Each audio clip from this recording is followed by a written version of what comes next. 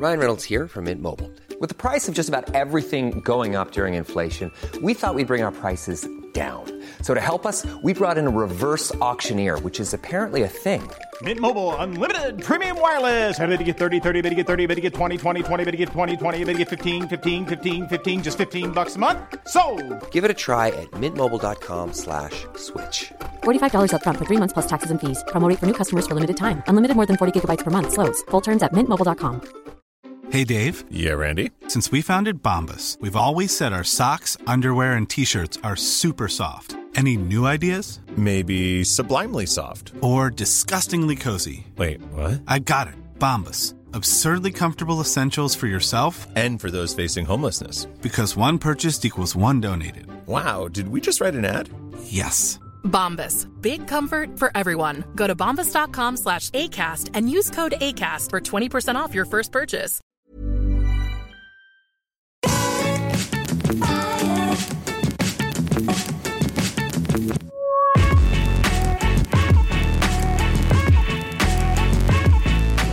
Hello, everybody, and welcome back to the TripleJump podcast. It's a video game podcast. My name is Ben. My name is Peter. And my name is Ashton. Welcome, Hello. everyone, to the podcast. Hope you're doing well. You guys doing all right? Yeah. Surprisingly, well, maybe not surprisingly, I think because Ashton and I are certainly very tired. Are you tired, Ben? Are you I'm tired? feeling pretty tired. You're yeah. tired. Surprisingly, considering how tired we all are, I think there's a weird, almost upbeat, hysterical energy in this room. 4-day already. weekend. Yeah. Right. It's a bank holiday Oh weekend. my god, it's a bank. I forgot it was a 4-day weekend. You're off tomorrow and Monday. Oh my god, I'm gonna sleep so good. I'm off for 10 days. So Yes. Yeah. I will be on Hollyplop's next podcast. But yeah. And one of the It's like- reasons that Peter's on Hollyplops is Yeah. because it's his birthday. Peter's going to be older. 69 years old. young. Nice. And so, as is tradition on the Oh, podcast, before or on your birthday, you receive a special present A from your special two present. best pals, Ben and Ashton. You've kept this quiet. Yep. Sometimes I see you walking in with a carrier bag, but it didn't happen this time. morning, Ben kicked your present at me, and I threw it under the desk at Ashton, and then I was Ashton like- came in last as I stood there and obscured your view yeah, and and I engaged held you it in under the table conversation. so Well you done. couldn't see it. It was proper espionage. Would you like your birthday present? I'd love it. Happy, please. happy Espionage. birthday. It's even Happy, wrapped. happy It's birthday. Christmas wrapped in Happy, paper. happy. It's all I have at home. It's your Happy, happy. 31st Happy birthday. Fox is on it. Peter's Yeah. birthday. It's next year, week, Very next Peter week, Austin. and next year, hopefully, Yeah, if he's a good boy. probably. Depends if he's allowed. It's a cardboard box. And box. Shipping address, Ben Potter. That's fine. It's just a Unfortunately, work it's the address. office, yeah. It's all right. Address on box. Goodness me. He's getting in there. I'm getting in. What could it be? It's some paper. Some paper. Oh my god. Qu'est-ce que c'est? Is this Teamto Pelagus or whatever his name is? Oh, I think it's a better name than that. Yeah, I think I it's really enjoyed good. the name. I can recognise him through the polythene, and he is a flipping background character as well. So I'm pretty impressed that I got Teamto alone. It's Teamto Pagales. Pagales? Teamto Pagalis? Uh-huh. Pagalis? I don't know. What is it though? Describe it. So this is one of the pod racers from the pod race in Star Wars Episode 1. He is also there. You might not even know this. He features in the PS1 video game as like a fairly significant character. Well, of course in we those- knew that. That's why Video that's game why we got it. related. In those RPG style levels in Mos Espa, he is getting drunk in the canteen, and you have to buy him Fantastic. drinks to get him to give you information. Oh god, maybe I have encountered him then Yeah. at some point. So he says, "Don't forget to bet on me," and things like that. That actually does sound very familiar. This is, But this is Peter eerie. really likes weird little action boys do, and yeah. girls. And we were looking for like knockoff, like off-brand stuff. And I don't know if this is official. I think it is. I think it might be. Yeah. to me. But, It said um, it was official in the eBay listing. We saw anyway. a couple of really good unofficial ones, but they were really that expensive. can be really expensive. So we yeah. got you an actual official one for that weird little Hey, dude. that is just as good, if not better, because now on my shelf at home, I can put it not on the knockoff figures shelf, but Yeah. on the Star Wars shelf. The Star Wars shelf. He can go next to Darth Vader. Yeah. And then you've got Team Toe Pagalis. Pegalis. Yeah. Everyone's favourite Starman. Yeah. Happy There is- birthday, Happy Peter. birthday, Peter. Thank you. That's there are some even funnier named races where in the Star Wars Episode 1 game that are they're just actual words. I can't even think of what they are. I'll have a look surreptitiously while we're doing an answer at some point. I hope And, they have action figures because then we've got an unlimited supply. Yeah, of just future year on present year. Another ideas, one. more unhinged background. I just like Star how Wars he's standing in the He he's looks like like he's fully won. arms up, like Don't forget to bet on me. Yeah. best day of his life. There he is. All of the things on the back are Excellent. in. I think they're in Chinese. Yeah, it's all in Oh, well, they are. I didn't even Chinese look at or the back. Japanese. I'm not sure. On the I back think it might there. be Japanese. Oh. Actually, Well, That's great. good stuff. there Eh? we are. Happy birthday, Thank Peter. you, guys. Happy That's birthday. lovely. Oh, you're very welcome. Oh. But enough about your birthday. Yeah. It's time to talk about all the fun we had this week during our sponsor. The reason we're talking about it isn't because it was sponsored, but because it was actually a lot of fun. And also, we need to clear some stuff up because there's been a big misunderstanding with some of you. That's right. We were sponsored by 2K to play WWE 2K23 this week. We had a fantastic cross-promotional inter-brand battle between Cultaholic and TripleJump. Some of you created characters for us. You know, we asked for that a few weeks ago. And we all went head-to-head. And it was great fun. And we said the VOD will not be going up on the VODs channel. It's going to be a once in a lifetime opportunity. You need to come and watch Yeah. it. Now, some And of the you confusion, I think, also spurred from the fact that we were also doing it on Twitch. Yes. And we're not going to be streaming on YouTube for a couple of weeks. And there was a big confusion that we were never, ever going to be uploading videos, VODs, to YouTube again, which was not the case. No. They go on the VODs channel. We just weren't uploading this VOD. Yes. So some of you took that to mean that we are never uploading any VODs ever again, which is not true. No. And then some of you, upon realizing that actually there is a VOD of this going out, the reason we're not uploading it is because there's an extra special edited version going up on the Cultaholic YouTube channel on Sunday at 7 p.m. It's going to be really good. You should watch it. You should watch it. Some of you then decided, oh, well, then I'm not watching the live stream because I can watch it there. But it's completely different. It's different. The live stream version was with all of us sat there. You could hear us. Having we a were good mic'd up, having a good time. This version's an edited version where there's going to be no can't see people. us. You can't see us. So if you missed the live stream and you thought, I'm just going to watch the VOD, you missed out. You missed The out. VOD will still be good. The VOD will still be We amazing. we are all in it. Yeah. But not in live form. Live action. No. It's going to be pay-per-view style, very exciting with all sorts of wonderful promos. And- Yes, backstage shenanigans and pre-filmed bits. It's going to be really good. So check that out on Sunday. Thank you to all of you who came along to the live stream, and we're sorry for the confusion. There was a lot of you, to be fair. The VODs channel will continue to be operational. It's just this one And- because it was always going on the Cultaholic side. I now feel that I should say, given that sort of confusion so easily happens, it's Yeah. not actually going to be pay-per-view. No, it's No, no, not. no. It's pay-per-view style. Pay-per-view Yeah, yeah, yeah. style. Edited as Yeah, though yeah, it's a wrestling show. Yeah. So don't worry. You're Don't not missing worry. out on anything. It's just one stream that won't be uploaded to the VOD channel. Yeah. Everything else is normal. And while we've got you, Promise. as we've said before, just to be triple clear, Yes. joint streams going forwards are going to be on Twitch. That's not indicative of anything to do with VODs. It's just instead of doing them on YouTube, we're going to do them on Twitch for a while because we're just going to try it out. So Yeah. catch us on Thursdays on Twitch. There will still be streams on YouTube occasionally, but it'll probably be live reactions to big events and things like that. But the stream was really fun, wasn't it? Yes, I had a lovely time. I did some wrestling and I learned how to do it. Peter, did you figure out those names of those weird people? Slide parameter, which That's just a sounds That's like just a dev That's tool. really good. And also toy dampener. Wow. If we could get you Could a you toy get me a dampener toy dampener? Oh, That'd be my good. God. We'll have to look. Ridiculous. We did also, talking about the 2K23 stream, promise our wonderful community who created some of our wrestlers for us that they would be credited in the description. That is still the plan, but I just want to shout them out now as well as a special thank you because you made some fantastic stuff. Rach by Nature made Ashton Matthews. Our wonderful editor, Leon Bacalzo, made Peter and I. Matty _Nelson 94 made Billy Ray Walrus. Brian Bumpus was made by Bad Joke Billy, as was Dick Mychinko. Rach by Nature also made Rules Boss, and Bad Joke Billy made Legs as Very well. good. So thank you to Legs everybody. was very well received when he came out. Yeah. Legs was a bundle of energy. Adam Yeah. thoroughly enjoyed Legs. So did everyone in the office who had it on the telly. Oh, good. And Oh, really? Legs came out and they were like, oh, what is that? And I was like, it's Sprints Legs. into the ring. Is this isn't it? Legs? Yeah. Could this be Legs? His very big legs. It's good. It's good so stuff. if you were there live, thank you for watching live. That VOD There are currently no plans for it ever to see the light of day, so that we have was it a once safe in a and lifetime sound. opportunity. We do have a copy saved, Just in case. just in case there's a chance in the future. However, per the parameters of the brand deal, there will be an excellent edited pay-per-view style, but free to view version of the show on the Cultaholic YouTube channel at 7 p.m. with amazing, silly backstage things with people in costumes and stuff. So make sure you tune in and watch that. It's going to be really good. I think it's time we talk about this week's sponsor. Oh, yeah, I forgot. We haven't done that. Bloody hell, it's been 10 minutes. I have the sponsor today. Yes? Oh, you don't look impressed with your own sponsor. It's one of those.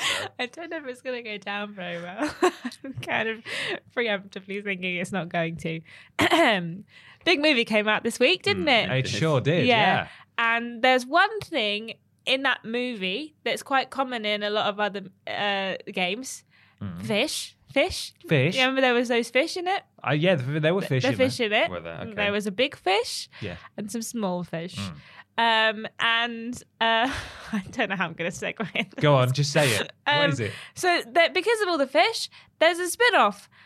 You could get it from McDonald's, and it's called the Super Mary Rose movie meal. Hang on, the super what? Mary Rose, which you might know as being the sauce you get on a seafood cocktail. Like a Mary Rose dressing. like a prawn cocktail sauce. I thought it was going to be like Super It's a Marina Mary- Bros. I thought you said Mary Mary Rose. Bros. Yeah, And I that's was what- like, is that Harry? Why not No, just no, Harry? no. though? Is it- are they getting married? Rose Mary Rose. Rose. movie. Meal from McDonald's. Brilliant. Is it got lots of sauce? Yeah. It's all sauce. There's no meat. There's no food. It's just sauce. a tub of sauce. Just a it's tub just of seafood cocktail sauce. a wet cardboard Hey, box. Morty, those who can we don't go know- back in time to when McDonald's did the Mary Rose sauce? Yeah. Do you remember Super It's Mary just- Rose movie? Worcestershire sauce and Worcestershire sauce and ketchup and mustard and mayonnaise. Is that how you make it? Pretty much, yeah. Wow, it's not very elegant, really, is No. it? It sounds very fancy. It's but just a bunch of sauces. 3 sauces. We've Yeah. all learned Sauces. something today. It's not real. Oh, come now. And it's bad. I tried for ages to think of something for the Super Mario Bros. Movie. Well, we and got an that was advert. the best we could come up with. We got was it because we got a Happy Meal Toys advert before the movie? Maybe it's the masked singer. Yeah, they're doing masked singer toys. You'd So think you can't Mario's get much coming worse out. than that. And No. then Mario's I'll coming take out. I'll take a bag of sauce. And then at the end they said, "Take it off," and I said, "Now that's who's really grooming our children, Whoa. not the drag queens." Oh my God. McDonald's. You were 2 seats over from me, and I heard you say drag queens, and I was like, I have no idea what she's talking about. She said it out loud. Are the what's it called? Masked simmer? Hello? Are the unmasked simmer toys? Is what I was trying to say there. Obviously, do they have the celebrity underneath, or is it just the It's costume? just the costume. I don't think you can Wow. even take It the looked costume like, off. It So you looked just can't like take it a off, little teddy bear looking Right. thing, but it didn't even look like that. It looked like it was printed on the side of 2 bits of mesh and stuck around some. It was bad. Brilliant. It looked bad. It didn't look very good. Yeah. No, we're not sponsored by the Super Mary Rose movie, of course. We're sponsored by wonderful patrons over at patreon.com/Team TripleJump, where for as little as $1 per month, you can submit questions to this podcast. And there's loads of other tiers and rewards available. Please go check it out, patreon.com/Team TripleJump. Yes. Just like David Lever did. He went to check it out and asked a question and said, "Hello, the Bapinos. Zelda producer Eiji Aonuma," never said that out loud, recently showed 10 minutes of gameplay for Tears of the Kingdom. Or is it Tears? Showcasing Link's new abilities that offer a vast amount of freedom to players in terms, to players in terms of how they play. And then there's a write-up that we've got that we've, I guess, all read. Have we all had a look at that? I'll watch the video. I Right, watched the okay, video fair enough. too. What do you guys think of this level of player control? Do you find it liberating or overwhelming? And are there any games you think could benefit from these kind of play your way mechanics? Thanks, David. Thanks, Thank David. you, David. So in summary, there are 4 abilities that have been introduced. Recall allows you to reverse the motion of an in-game object. So if like a boulder falls off a cliff, you could then like stand on it and then recall it, and it would just follow the same path backwards through the air. Fuse allows you to combine 2 weapons and like gain extra like power and stuff from them. Ultra Hand allows you to combine objects together and make little machines and things. And Ascend allows you to go upwards through a ceiling, I believe. So all kinds of free-form gameplay style things there. I think this works pretty well for Legend of Zelda or, for a Breath of the Wild sequel, because although I have not really ever sat down and played Breath of the Wild because I'm not much of a Switch boy at all, one thing that I've seen a lot of on Twitter is like viral clips of people combining the abilities in really strange ways. And there's like stuff, isn't there, where you can like freeze something in place and then like whack it loads to like build up the momentum, and then when it unfreezes, it like launches. So God only knows what people are going to be able to do by like creating actual machines and moving objects backwards through time effectively. So I think this will work really well, definitely within that series. Whether I think that like games generally could benefit from this kind of stuff, I think it is useful for sandbox games, surely, but it's not necessarily something that you should be doing in every game. If you've got a relatively serious first-person shooter that is, designed to be linear, you don't then want to be introducing a whole bunch of mechanics that allow people to do crazy things. It means the developers are going to have to be careful with the limitations they place upon people. You don't want to limit things too much that these new abilities are kind of dampened and you can't actually get that much out of them. But equally, if you just allow people to use them in any which way possible, it can get game breaking. So it's probably quite a difficult thing to do, to introduce all this sort of stuff and then still have a game that runs reasonably well and doesn't allow you to kind of cheat your way into ridiculous places or do silly things. But I certainly think Zelda will benefit from this. But I don't know to what extent we should see more of it elsewhere. Sandbox games, I think, is the best place for it. I agree. The ease of it looks really good, but also part of me is like, these people know how to do it because it's their mechanic, so it might be a little bit more kind of finicky in like regular players' hands. But things like being able to combine a monster eye with an arrow and make a homing arrow and put an explosive thing on your shield, so if you shield bash someone, they also take explosive damage. I like that. I think it's great. I much prefer it to like 2 bits of stick, a nail gun and a bit of gunpowder, make a gun. Congrats, you've made a gun. And I think it looks easy and it looks like fun. And it also, I like the fact that you can have vehicles, because if there's one thing that annoys me about open world games, it's all the traipsing around you have to do. And it's one of the things that put me off the first game was just the fact that I felt like I was just aimlessly wandering or riding my horse around and not really sure what I was doing. So if I can get a little hovercraft, buzz around, brilliant, love that. Also, given what we know about the kind of the layout of the world being the different sections and like broken up space flying Floating island. Thank you, things. that's what the phrase I was looking for. I think it would be interesting to see how people make things, and I think it also will be interesting just to see how people's creativity like flows and see what kind of machines we get, because like Peter said, I can imagine it will be absolutely insane what we're going to get. I also like that Knack's in the game. Have you seen that? No. Knack. Knack. Off of the Knack Knack game. is in the game. Actually in the game. No, so there's Stop this it. big, like, huge monster that's made out of, like, cubes. Bits. And when Oh, I I didn't first see that saw him, I was monster. like, that's Knack. That's Knack. Does he talk like this? Knack I is don't know back. if he does, but he's No, a boss man. fight. But no one seemed to be talking about it. And I saw a Why picture is no one and I was talking about like, Knack? Yeah. Mark Cerny This sat there guy at home is Knack. smashing on his desk. That's Knack. I made that. But then I did also see an article, like, just I was like, where's someone talking about it? That says people think that Nintendo have stolen a PlayStation classic character. And I was like, bloody Knack. I know Knack when I see him.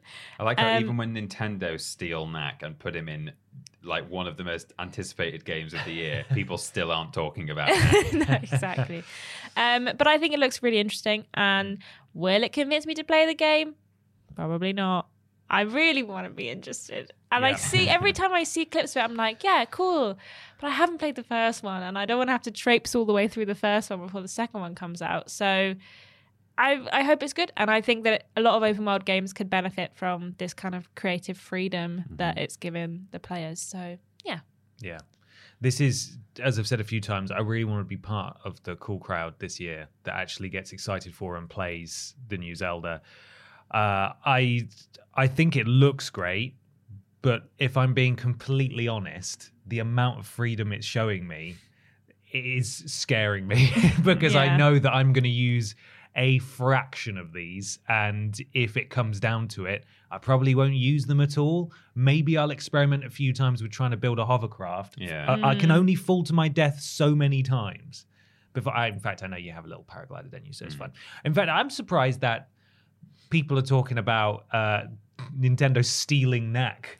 I'm going to find a picture from Sony and not stealing falling from higher up levels to lower levels stuff from Gravity Rush, because that's what that reminded me of massively. I'm being facetious, obviously they haven't stolen anything, but it looks awesome. And that was my favorite part about Gravity Rush, was like when you're on these higher floating areas, you can just leap off the side and just free fall all the way down to another area. That looks really cool. I'm a big fan of that.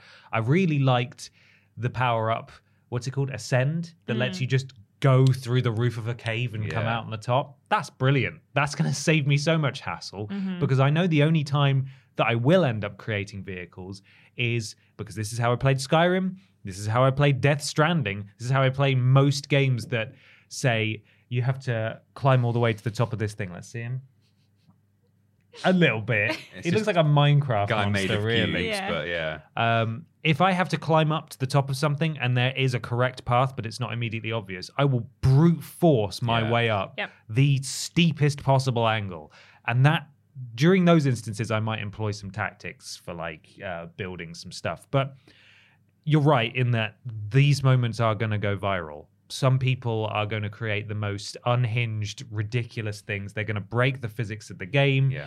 And that was what was so brilliant about the first game, I feel. One of the many things that was so brilliant about the first game is that Nintendo didn't seem to want to put a limit on or even patch out some of the, what in most games would be considered an exploit, like being able to fly across most of the map just by abusing the physics that they've given you. Yeah. So I don't even know, from a development standpoint, I don't know how you can even begin to sort of child-proof your game from people that are going to make the most absurd things imaginable. I think it looks great. I am a bit scared about the amount of things that I'm going to be faced with in the game in terms of how do you want to traverse it, because I might just go with the path of least resistance and pick the simplest option, which then I feel like I'm missing out on big portions of the game. Yeah. Which is, you know, then I'm getting FOMO in a game that I'm actively playing. But it looks phenomenal, and I can't really, as you guys have said, I can't really think of a specific game series that would benefit from this, because I think in any other game series, it would probably profoundly break the game having this much freedom. Yeah. So it's difficult to say for sure. Maybe like a Just Cause, where they actively want you to surf on top of jets. It reminds me of stuff. like the rocket, like the little jets you can attach on to cows and things. Yeah. So, hey, it hasn't made me any more excited, but it sure has made a lot of other people excited. So, will any of us play it when it comes out? I sincerely hope so. We'll give it a bloody go. I really want to. I couldn't get into the first one. I really want to try and get into this one. You know what could have benefited from this if they were trying to stick with the "isn't it silly" vibe? Saints Row. Yeah. They could have put all sorts of fun, wacky that game was things. broken enough. Yeah. Well, they don't care about fixing that. You could that. almost do half of these things just by playing the game. True. So Ascend, you could definitely accidentally jump out of a building. Yeah. What's your favorite power up? What's your favorite new power? You excited? Yeah. You going to jump off a tall height? What did you call it, Ashton? A sky? Are you going to jump off one of those and free fall all the way down to the ground? Yeah. Let us know in the comments. It's time for a segment now we've not done before, but it's the first podcast in April, and we thought, let's try it. New month, new us. It's called What We Playing. It's What We Playing time. Time to talk about the games, what we have been playing. Peter, you're about to go on holiday. Yep. Have you been preparing by cramming in as much gaming as possible ahead of time? I have. I don't know why you two are tired this fine day, but I am tired because I stayed up playing Resident Evil 4 until 2 o'clock in the morning. Lie me. I knew what time I should be going to bed. It got to that time. It got to 20 minutes past that time. And then it was, I really, really need to go to bed because I've got the podcast in the morning. I'm just glad we don't have the usual joint stream today because I sometimes find that quite sleepy making at the best of times just because it's a nice warm room. There's 3 of us and, you know, we're all sitting on a sofa. Busy day, Thursday, busy morning. So, yeah, it's a mercy, really. I'll just sleep at my desk and hope no one notices. I won't tell anyone. No. But wow, I'm like really enjoying that game more and more and more as I go through it. I think is it still disturbing? Distressing was the word I used last time. I think it's not quite as distressing or as kind of intense anymore. I think it probably came into my life despite me being really, really excited for this game. I think it unfortunately arrived exactly at a moment where I was like not in the best state of mind. I went like through a brief like couple of weeks recently where I was like feeling really kind of down in the dumps and stuff. And then I'm sitting down already like not in the best mood. And then there's just like people really trying to like violently murder me. The game is harder than it was in the original just by its design. They don't even have the common courtesy to speak English. No, they don't. Coming over here to Spain, speaking Spanish in a Mexican dialect, apparently. People say, yeah. Oh, okay. So yeah, it was just quite intense, and it was a lot. And I was like, why am I not enjoying this quite as much as I thought I would? But now I'm in a much better place. And I'm feeling much better about that game. I found it really satisfying, as I always do in that engine, to just slowly like tick off treasures through the map. And, you know, it's all, in a way, it's quite a minimal engine and like interface, and it's all very neat and tidy. And to buy the treasure maps and see all these treasure markers around in these little offshoots and side areas and things, I've just found it so nice to feel like, yeah, I've 100%ed that. And there are moments where you'll pass the merchant in a place where you've been past him a couple of times in either direction. And he will suddenly say to you, oh, stranger, make sure you tick off any errands, if you know what I mean. You'd hate to wonder what if for the rest of your life. And that is basically code for you will not be returning to this area. And sometimes those areas are huge. Like they've really innovated on some of the parts of the original game. Like there's a bit where you go on a lake with a boat, and originally there was pretty much just like 1 or 2 places to get off this boat, but now there's like loads of treasure and like little areas and things, and there's a lot to do there. And so the lake and all its offshoots is actually a pretty massive part of the map. And that is one of these places where then when you're done there and you head past the merchant, he says like, you won't be returning here. And that is a lot of stuff if you end up like missing out on it. So I'm glad they give you a warning. I'll tell you, like that would be really frustrating. But they also, I'm almost doing a little review here, but they've also added all these little side objectives that weren't in the original game. In the old one, there was a moment early on where you would see a little poster on the wall that says, please shoot all the blue medallions that are hanging up in this area. And there were like 5 of them. And you would do that and you would hand it into the merchant and he would like give you a reward. And that was pretty much, I think that happened once more, but that was basically the only side mission you ever got in the game. And now they've taken that mechanic and just like added a million of them. So you'll be told to like, oh, bring me a special like golden egg laid by a chicken. There's like a wild dog in the village area. So can you backtrack and go and kill this dog for me? Oh, there's like mini bosses and stuff. So it's really cool. And there's just so much to do. So yeah, that is why I ended up playing it until 2:00 in the morning. And I'm glad that I've got the day off tomorrow before I go away for my birthday to just play that game all day, I think is what I'm going to do. So. Nice. I have a question for you, and I think it's going to make me look really stupid because when I asked my boyfriend about it, he told me I've been pranked. I saw something online that was Leon and other character who I don't know, who was like chained up and he was shirtless, and I was like, what is this game about? I don't know what this game about. And everyone was like reacting like And it was not like just in the game. And I don't know if I was being pranked. Is that in the game or is someone pranking me? Because it wasn't on April Fool's Day. It was before that.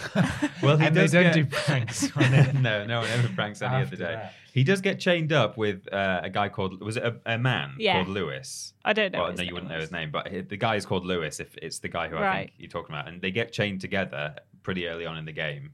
And he's not shirtless. But at no point are they shirtless. I don't know if shirtless is an unlockable outfit or if someone has just modded the game. Well, I've seen that people have modded that Leon can be wearing a crop top for like the entire game. Right, well, if they've already modded that, then That's not a prank, Ashton. But That's I just said in to the Ben, game. like, oh yeah, I saw that they were like shirtless and like chained up, and he was like, what are you talking about? And he was like, that is not in the game. And I was like, oh, maybe it's in the new one. And he was like, I don't think it is. apparently people are already modding out all the yellow paint on like the Yeah, boxes and I stuff saw that. and the windows. That which was is a weird news that was sent to us this week. was apparently. actually. So he's not shirtless in the game. No. Well, Okay. again, it might be unlockable as an outfit, but I don't think it is. But yeah, I guess it's modded. Okay. But they do get chained together at one point, Cool. and then they have the sex. No. No. No, they don't. They don't do Didn't that. look nice like that. Ashton, what have you been playing? I've been playing more Chia. I love that game. It's so good. It gives me the happy feelings. I've just been running around like getting all the bits off the map, all the collectibles, all of the like customizable things, all the chests. I've been having a great time. There's nothing in that game that is hard. Like it's just easy going. Apart from there's a diving board, like a diving mini game, and just really hard. And I can't get it. So I have to get gold on all of the like the races and the diving boards and some other things.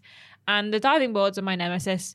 I jump off and I'm like, cool, I'm doing a really good job. Then I get a bad landing because she goes in like belly first. But I'm enjoying it and I really like the game. And the story doesn't seem particularly long. Like it's fleshed out a lot with all of the other side stuff that you can do and all the collectibles.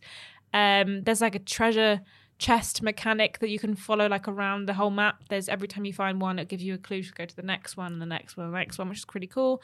I just think it's great. It's pretty. This music's really good. The gameplay's really nice. The combat is just fun because you can just turn into a lamp and just throw it at a ribbon man and he turns to flame. So that's fun. Wow. And it's really good. And I just think everyone should play it. It's just a nice game. And fully recommend. I want to play it when I've finished Resi, and then probably Star Wars will be out as soon as Resi's over. But I do want to play Chia this year. Chia is really good. Also, I've been playing some Sackboy: A Big Adventure because that was added to PlayStation Plus this month. You met Rules Boss. I met Rules Boss. Zoom, zoom. When I saw it, when I was like, why has someone ever talked about this before? And then I realized, and then someone was like, yeah, the boys, when they played it, they talked about it all the time, but I'd never played it before. So I wasn't expecting Zoom Zoom. And then when he started going, hello, I was like, Yeah. Same accent. He wears the same hat. color Wears the hat. scheme. It's got like a red gem on it. even, yeah, I it think, has, hasn't yeah. it? But as we discovered, devastatingly, it's a case of very niche parallel invention because he does predate Rules Boss. Yeah. He was not Nightmare. a conscious influence on Rules Boss No. at all, but they are the same. They are one and the same. And we've been really enjoying that. We played some more last night when we got back from seeing the Mario movie. And it was Don't great. know why I'm laughing. And it was good.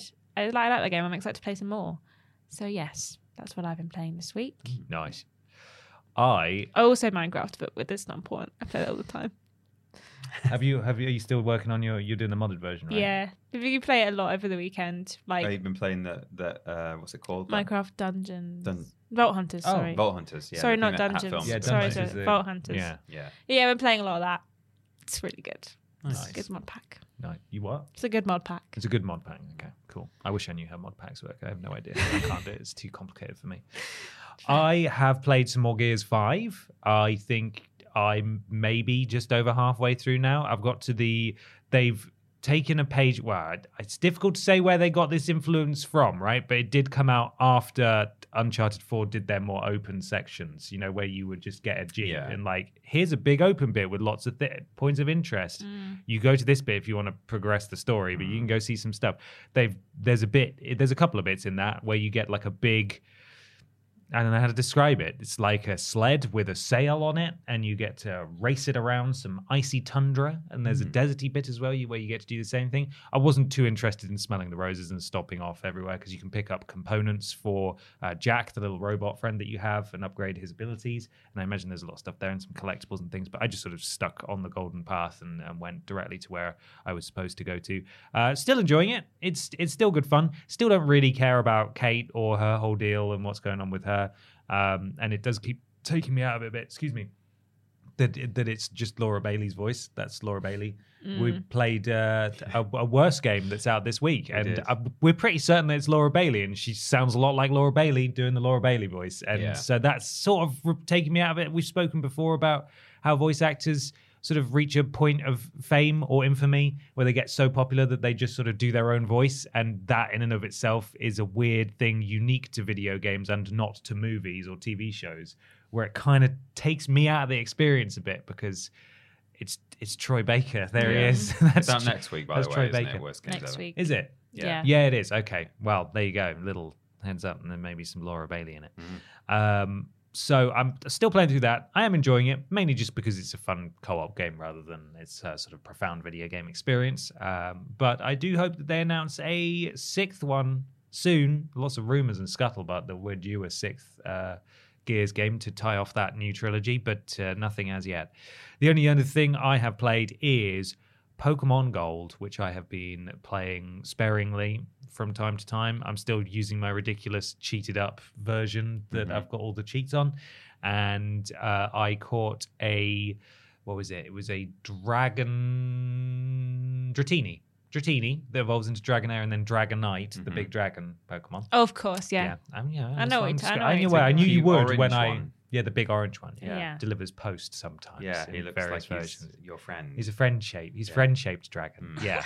I called him, what was it? Dragon... Oh, there was a great name. Really good name. I came up with it. It'll be worth the wait. Yeah. Wyvernon. Wyvern. Okay. Wyvernon. That's pretty good. That's what I called him. He is technically a dragon because he's got little hands. He's got 4 appendages As and we all wings. know, wyverns only Big have difference. arm wings. Only have arm wings and 2 leggies, and that's it. But anyway, I've got Wyvernon now in my party, and I've just teamed up with... Well, that name doesn't make sense then. Well, I You no, said that's he what was a he's saying. dragon. So why would you call him a wyvern? Well, his wyvern is name's a type of Wyvernon. dragon. His name's Wyvernon. Yeah, but he's not. But Yeah, it's that's a pun on dragon adjacent. wyvern. It's dragon adjacent. Should have called him Dragvern. You know what? I will go to the name rater in Goldenrod City, Ashton, and I will call him Look, you don't have to, but Dragvern. it just saying like I didn't say Dragvern is the good alternative. I'm just saying. I'm pretty sure you said You just said- liked Dragvern. So I'm gonna go call him Dragvern. Okay, you and call then I'm your gonna dragon text you a Dragvern. picture with me with a thumbs up saying, "Look, he's called Dragvern now." Cool, I Is look that forward to it. okay? You will hear Is that Ben okay? 2 seats away in the cinema shout, Dragvern. Yeah, you're like, what the hell is he talking about?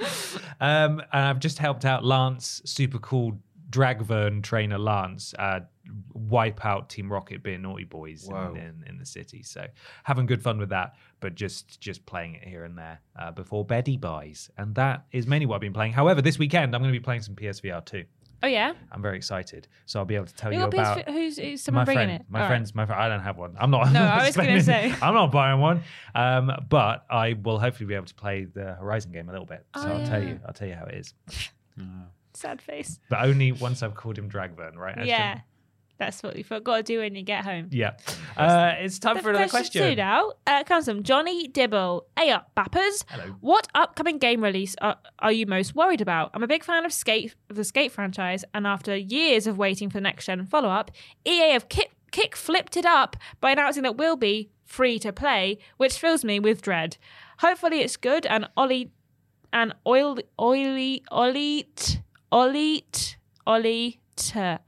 my words. Much love, Johnny. Geese. I did not understand that when I read it. That is really and it good. just came through into my brain I'll as I eat was reading it my out loud. words. Yeah. I've got a little write-up here about what's going on. This is from Video Games Chronicle. Skate 4 is free to play and officially titled Skate. EA has announced that Skate 4 is officially called Skate and that the game will be free to play. The game, which will release on PlayStation, Xbox, and PC, will support cross-play as well as cross-progression. Whether the game is current-gen or will receive last-gen versions is unknown. Revealed as part of The Boardroom, the game isn't technically a sequel to the 3 Skate games released in the Xbox 360 era, but rather a platform that the team plans to expand for years. The game takes place in a new city known as San Vansterdam, which is... What? Hang on. Which is in the set... Can we have a little respect, please? Which is in the same universe as Skate's San Vanalona, I think. Right. As part of explaining the free-to-play approach to Skate, the team were quick to claim that the game won't feature pay-to-win mechanics or any map areas locked behind paywalls. Paid loot boxes also won't feature as part of the game, and any microtransactions will be primarily cosmetic in nature. EA is currently holding a playtest for the game. There's the link to that article is in the link down below if you'd like to find out more. What do you think, Peter? Well, I was pulling sour faces for most of that, especially when you said San Vansterdam. San Van Wyvernon. Stop it! It's a good name. But it sounded not good that they've created a platform and we're just calling it Skate and it's going to be free to play. But actually, at the end there, when you said there won't be any loot boxes and it will all be... Did you say it'll be cosmetic? Primarily being the optimal word there. Yeah, true. Primarily. So, I mean, it could be worse, but still, I don't like that this is the way things are going. And my answer actually relates a little bit to that model. So I'll get to that in a moment. But that doesn't sound great. But then I never actually really had the pleasure of playing some of the earlier Skate games or any of them. I have sat down and got hands-on briefly with like 1 or 2 of them, but I wasn't like a proper Skate player. So, I'm not too precious about it. But it is just a shame because I think a lot of people were excited to hear that there was a new one coming out and then this is the way it's gone, which, certainly helps the publisher and they all like it. But are there actually that many players who hear this news and go, yeah, get in? There must be some. It's really hard to remove yourself from the bubble that we live in. Exactly. But there are people who will buy a console and then never have to pay a penny for any game ever. They could realistically play free-to-play games until the end, until the servers are turned off. And that's all they need. So maybe? And I suppose in this sense, you could then say that this model serves a purpose. I mean, they're not doing it altruistically. So we want to create a game that people with limited budgets can play. EA. In this cost of living crisis. Yeah, but so in lovely. the cosy lives, we want to give. I hate that. Lives. But all the same, I suppose it has its benefits for, especially like if you're a parent and you've got a child who really wants a console, but you're like, I don't know if I can afford to keep buying 70 quid games, then you could at least try and get your kid on Skate or something and tell them not to start buying caps and trousers in game. Just you try and stop me, Mum. I'm going to buy all the caps and trousers. That's what skaters wear, caps and trousers. And that's it. Quite famously. Yeah. Just like Leon in that game, right? Yeah. He's chained up. Just a cap and some trousers. Yeah. Obviously in the game. Before we get to the actual answers to Johnny's question, what do you guys think of the Skate thing? Well, recently, Disney Dreamlight Valley, which you guys know I really like, has introduced a more obvious microtransaction situation in that you can buy this certain currency that you get for free sometimes, but not in very large amounts, to buy cosmetic items for your house or furniture or for your character. And I saw that and I was like, do not like, because to me that is a sign that it's just going to get worse. And I know that we get a lot for these free-to-play games like Disney Dreamlight Valley. I've not paid a penny for, and it gets updated all the time, and there's new characters they're bringing in, but it's also in early access. So part of me is like, cool, great, another free-to-play game, but also every other part of me is like, alarm bells start sounding. Like, it's only a matter of time. It's going to get worse. They're coming for Moana. They're coming for Moana. They're going to lock her away. Coming for my wallet. 79. Yeah, exactly. Mamula. But yeah, I do appreciate that it's not, the free to play is both a good omen and a bad omen. Good because it gets to play a game and not to pay anything money for it. But bad because you know that it's going to be filled with currencies and just if there's more than one currency in a game, I'm already checked out. And if I've got to pay for one of those currencies, no thanks. I just don't think it will have a longevity. Like every time we see one of these live service type games appear, we just know that it's just not going to have the longevity that they think they're going to have. It's everyone is trying to do Fortnite. Everyone is trying to like pony on in and be like, we're going to do this too. And it's going to be as successful as this. But as someone who's not really a fan of the Skate franchise, and I don't know that many people that are, I can't see this game being the one that breaks the trend. And it just means that people who are excited for it, when this dies, because it eventually will, because they will not be making money from it anymore, it means that you're losing out on a game that you've been looking forward to, which is a shame. So developers and publishers seemingly have cottoned on to the fact that live service has become a bit of a dirty word for players, specifically within the core audience. And so referring to it as a platform is a very sneaky way of describing it, but it's quite clearly live service. Yeah. And I just, like, personally, I'm not that bothered because I can't play Tony Hawk. I'm rubbish at it. I really wish I was good at it, but I'm terrible at it. And then when Skate first erupted onto the scene and everyone was saying, this game is flipping incredible, I downloaded and played the demo, and I was even worse at that. So Skate is never a game series that I've been able to get into just because I'm bad at them.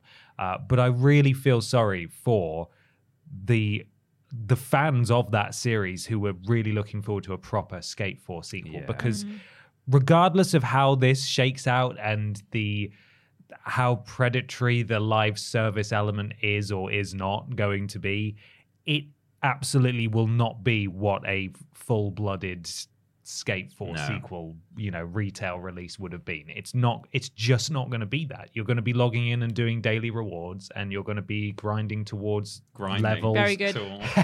Levels, and unlocking things, and that's going to appeal to some people. But if I were to wager some money on it, I don't think it would last 2 years, maybe, and then it will be gone forever. And Skate 1, 2, and 3 will still be there, but Skate, as this is ambiguously being titled, is just going to go, and it's not going to be around anymore. And that's the nature of these kinds of games when they don't pay off. You have to play that weird, like abstract looking, that other skating game. Oh, remember right. the one? I do, but I don't know the name. What it's called. But you can play Ollie Ollie World, which is delightful. Yeah.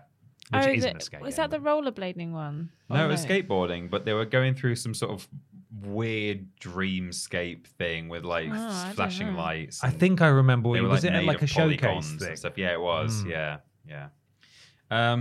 But Johnny did ask as well, what upcoming game release are you most worried about? I mean, putting aside, obviously, my Beyond Good and Evil prequel that will likely never happen. I'm worried about that. And I'm also worried about Time Splitters 4 generally, because it might not happen. And if it does, it's got to like perform so that they actually continue to make the series if we want to see any more of it in the future. Otherwise, it could just die a death. But kind of more related to Johnny's example, Crash Team Rumble. Don't know how much of that you guys have even seen, but only the announcement trailer. Yeah. So that was like rumbling away for years and years. People were talking about Wumpa League. It was like being drip fed and stuff, and then eventually they've like finally revealed what people already kind of knew in the sort of Crash community, which is it was like a multiplayer game.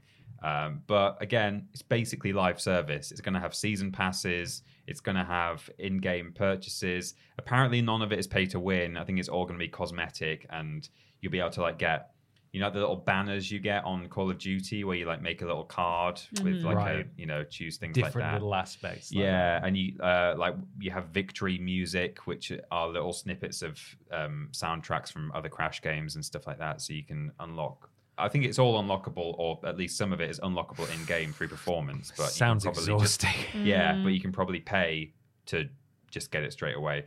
So I don't like that because I like Crash Bandicoot and I don't like live service generally as a model. And I'm also concerned that if this performs too well, they might continue to just keep doing this now with Crash and maybe Spyro as well, if Spyro 4 is ever going to happen. Get your hands off Spyro. Get your hands off Spyro. Yeah. Or if this performs really badly, they might go, oh, I guess people don't like Crash and Spyro anymore. That's exactly what I was about to say. That is the real risk with these things when they take huge gambles and invest loads of money on things that don't work with a popular property. It's never the genre's fault. Doesn't seem like Crash is people just aren't responding well to Crash anymore. Yeah, so whereas if guess they we'll released shelve Crash that. 5 or Spyro 4, people would lap it up like they have done with all the other ones that they've done recently. So it is very much like, well, you didn't buy it, which means you don't like the topic, not because we made it live service. Like, that wasn't our fault. That's your fault. It's your fault for not playing our bad live service game, actually. your fault. So that's my big concern with Crash Team Rumble. Not just that I won't like it, but that some bad business decisions might be made off the back of its success or failure. Yeah. Either one could prove bad for people who just want to see another linear Crash game. So there you go. Ashton, have you got any games you're worried about? Yeah. I mean, I feel a bit like I've been scorned in the past for games I've been excited for. Like, for example, not Suicide Squad, I meant Saints Row. Because that was a game I was really excited for, then it was bad. But I still enjoyed it. Hey, sue me. So did I. I enjoyed it too. And I'm worried about Suicide Squad Kill the Justice League. I was really excited for that, and now I feel fear, and then they've pushed it back again. Yeah. And I'm like, uh-oh, bad things are happening. Not good. So I'm not excited. I'm not excited for that game to come out anymore. I am tentative at best because if it is a live service game, it is a live service game. I will be sad, but I will give it a go, but I will not pay for it very much money. If they try and charge me 60 quid for it and then make it a live service game, bin, straight in the bin. Not even going to bother. Yeah, Crash isn't free to play either. No. I don't think. You have to Exactly. pay for it as well. Yeah. Oh, God. So you pay for it once and then they want, hey, give more. Also, I'm worried about Spider-Man because I know that it's like on the horizon and everyone's talking about it, but we haven't seen anything for it yet, and No we release haven't date. heard anything. We've got a vague possibility that it will be in September time this year, and we don't know how it's going to play. We're going to have 2 Spider-Mans. What is going to be the mechanics? I really liked the first 2 Spider-Man games, and I am hopeful, but I feel an inkling of fear because I don't like this idea of getting my hopes up too much because they've been crushed before, and I don't want that to happen again. So I'm worried about Spider-Man because I am excited for Spider-Man. It is worryingly quiet, Spider-Man. It is a I bit. keep thinking, what's coming out this year? And I'm like, oh, yeah, Spider-Man. Spider-Man. Because apparently. they keep saying like, well, we never got a date. It was like coming Fourth quarter or 2023 or And something. then Venom said September. It's September. Yeah. And they're like, Venom, you can't say that. It's like, Shut lol, up, my Venom. bad. Yeah. But then there's like all these little things of like leaks and little tidbits that keep kind of coming out that someone accidentally said in an interview or left in a letter that it was going to come out. Or they put it on, people are weird. They went on someone's LinkedIn page where they'd put like, working on a Spider-Man due out full whatever. And they were like, that must mean it's true. We've done it. So I feel fear that we haven't heard much about Spider-Man. We haven't seen much. Maybe they're doing the good thing, which is the game is almost ready. Here is a trailer for it. It's coming soon. But I'm not used to that, so I feel worried. Big rumors of a PlayStation showcase this summer. So hopefully that will be where we see it. Yeah. Hopefully. In detail. Because that's the only game I'm looking forward to for like this in the second half of the year so far. So best get giving me something to look forward to, if you wouldn't mind. Thanks. Your turn. My turn. For reasons that are selfish, I'm a little bit worried about Star Wars because I do have that pre-ordered and I wasn't a huge fan of the first one. And I don't think this one will be bad because the first one was not bad. However, I did not enjoy the first one as much as everyone else. I'm a little bit worried that I won't enjoy the second one as much as everybody else as well. And it'll be a bit of an uphill battle for me. But What have you pre-ordered?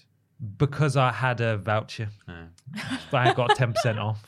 So I thought there was nothing else. Just thought, like, it's to not. pre-order. You don't pre-order that Yeah, you often, don't. but like, No, I don't. You need to pre-order Star Wars. Yeah. of all I pre-ordered things. Star Wars digitally. I share my account with a friend, so I was able to cut the pre-order cost in half and then get 10% off. So it just felt like there was nothing else that I could pre-order that I was remotely interested in. So I just thought I'd give that a go. And so all the previews that have come out recently have said that a lot of the problems that I had with the first game have been fixed for this game, which is very good. But I'm still a little bit worried that I'm not going to get my money's worth out of it, enjoyment-wise, even though I have not spent a lot of money on it. Similar reason for Final Fantasy VII Rebirth. Is that the second part? Or is it Reunion? Or is that the third part? Don't know. I don't know. Re-something. Re-something, rather. And that is the first opportunity they will have to truly split from the canon of the first game and do their own thing. And I'm kind of worried that it's all just going to absolutely fall apart. How much of the world are they going to cover? Are they going to cut huge chunks of the original game out because they only covered a little bit of the original game in the first game and then massively expanded upon it? So how do you do that with the entire open world map, which they're now going into? I do not know. I'm a little bit worried. I'm confident that I will really enjoy it, but I'm also a little bit worried that it's going to be bad. So that's my main pick, I would say. Second selfish pick is Zelda, though. That Interesting. I'm not going to like it. None of us mentioned Starfield. I think because we all think it might be I just don't know bad. what to expect. No, me neither. I can't really be worried about it yet. Yeah. I'm expecting a baseline level of quality that we've come to expect from Bethesda RPGs, which is kind of doesn't really work, but you're right at home because it feels like all of their other RPGs. So you can just settle right into it. Well, that's also why I'm not actually worried about Star Wars as such, despite being a fan. Like I'm going in with my expectations on the floor because I didn't like the first one that much, or I certainly didn't love it. So therefore, I'm not worried because I don't feel like it could disappoint me because I'm already expecting to be disappointed, if that makes any sense. Right. Like, I don't have any high hopes that are going to be crushed. My expectations are low as well for that reason, but I'm still worried. Will I hate it? I hope not. I like the etc. Pretty much every question today, by the way, is a big discussion. Yeah. So great question. Any one of these could have been a big discussion in any other week, but there's a big, huge big discussion today. Yeah.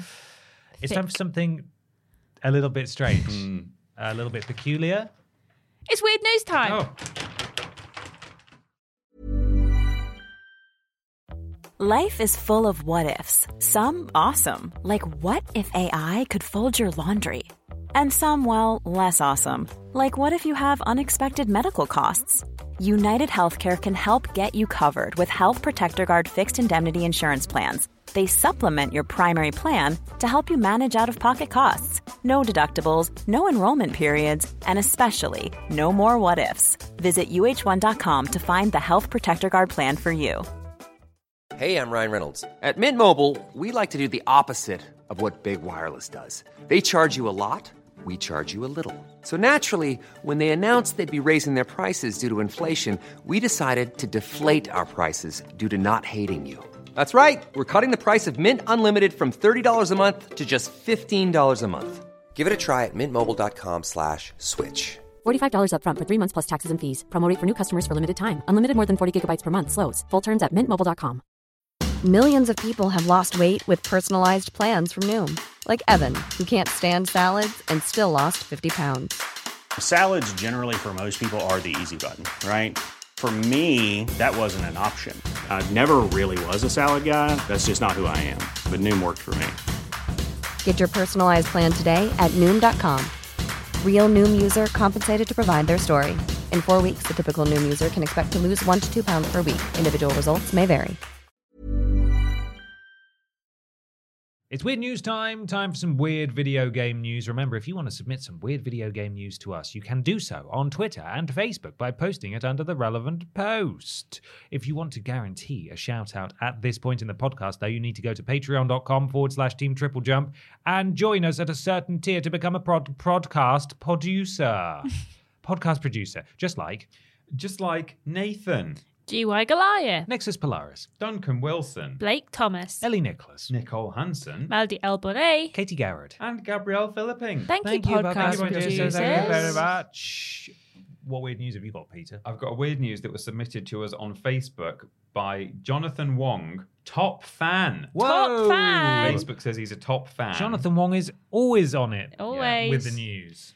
This is according to metro.co.uk, written by just Game Central. I don't think they've even credited the specific writer. No, it just says Game Central is the department, I guess. Huh. And it says, Monster Energy sues indie game for having the word monster in it. Oh my God. Now I was thinking, hang on a minute, Is this really old news? No. This was posted on the 4th of April. They've done this before. Do they own the word monster? Well, I guess they've got a trademark on it we know from trademarks, TripleJump, that they. I can't believe you said that. They are within different industries. So we could have a trademark on TripleJump, which I presume we do, and someone else could bring out TripleJump soup, and probably there would not be any issue legally. Yeah. So there's like different categories. So I don't know exactly how much coverage Monster have got on their trademark. They're very broad categories, though, so it could well be that the energy drink and video game category are one and the same. Somehow they do also sponsor a bunch of stuff, don't they? Yeah, they do sponsor video games. So that's why we only say Monsties in all of our scripts instead of We're Monsters, scared. because we don't want them to come after us. Corporate trademark trolls are at it again as the makers of Dark Deception, Monsters and Mortals vow to fight for their name in court. That's it. That's the name. Dark whatever, Monsters and Mortals. Dark Deception, Monsters and Mortals. And Monster That's have the said logo. that's our... I mean, the Monsters does look a little bit like their logo, but they won't be suing for logo, will they? Well, no, let me tell you exactly what they're claiming. One of the favorite hobbies of big companies is to sue anyone that sells something with even a remotely similar name to them, often based on merely a single word being the same. There was all that nonsense with Bethesda trying to stop people using the word scrolls, Candy Crush Saga maker King going after anyone using the word saga, and publisher Take-Two forcing It Takes Two to lose its trademark. I didn't know that. No, I didn't realize that actually came to it. I don't know if they lost it, but we definitely talked about it. It's hard to say which one is more absurd, but it's probably Monster Energy forcing indie developer Glowstick Entertainment to change the name of its game Dark Deception, Monsters and Mortals. Although the good news is, Glowstick say they're going to fight to keep the name. Not only is it monsters in the plural and only one part of a larger name, but no reasonable person would expect to be confused between an energy drink and what Glowstick describe as a multiplayer horror party game. According to Glowstick's Vincent Livings... Oh, that's his name. I thought it was like an estate agent or something. According to Glowstick's Vincent Livings, Monster Energy is also upset that the logo for the game features the colours black and green. Oh, God. That's annoyed me. That's like a Frankenstein's monster staple, though. That's actually annoyed me. Because that totally makes it harder to tell the difference between a drink and a video game, says Metro facetiously. Good on Metro. It's well known that Monster Energy is a notorious trademark troll, wrote Livings on Twitter, as first spotted by The Gamer. Unfortunately, they're at it again. For a company that likes to target their drinks at gamers, they also like to try and bully and bankrupt game studios with lengthy high-dollar litigation. I'm going to skip ahead to... Here we go. This is not the first time that Monster Energy, whose parent company is just called Monster, has gone after a video game, as they're the reason that Ubisoft had to change the name of Gods and Monsters to the disastrously unmemorable Immortals Phoenix Rising. Oh, God, yeah. I remember Imagine. I remember thinking, like, why is this game that was formerly Gods and Monsters changed to such a terrible title? Yeah. And it was because What of about Monster. Monster Hunter World? Did they not have to? Because that's literally Monster, not Monsters. Maybe it predates Monster, and that's why. And maybe you're allowed to, yeah. Why Ubisoft didn't fight them over Immortals Phoenix Rising, considering they're a considerably bigger company than Glowstick, isn't known. But perhaps Glowstick underestimates the task ahead. And it continues just to say that Monster Energy is a bully that's owned by Coca-Cola, said Livings. Great. Yeah, so there you go. Don't use the word monster. We've said it about 15 times now. We're going to get bankrupt. The Monster Jump podcast. Yeah. They might get us. I have some news. It was submitted by Johnny Mac 13 on Twitter. I've noticed that recently I always seem to pick Johnny's news. We just seem to have a connection like that. It's from Kotaku and it's by Isaiah Colbert, or Colbert if you're French. It's from the odds and ends section, and I wish it was not. I wish it was random. But it's not. The Resident Evil 4 community is obsessed with Ashley as a cartoon mouse. Fan art of Ashley Graham as a whimsical cartoon mouse is much better than any corporate generated meme. And in the animation, in the little drawing, it's a little animated, well, not animated. Like it's a little anime thing. mouse, and it says, "I crave cheese, Leon." And then the guy, the merchant, says, "Got some rare cheese on sale, stranger." Just like that hit film Raccacoonie from that other film. Right. Capcom's social media team has been hard at work churning out a cavalcade of fan cams and thirst trap posts to generate buzz for the Resident Evil 4 remake. However, as is the case with most things, it's work created by fans themselves that's more staying power than any corporate-generated meme ever could. Specifically, it's a madcap meme of Ashley Graham...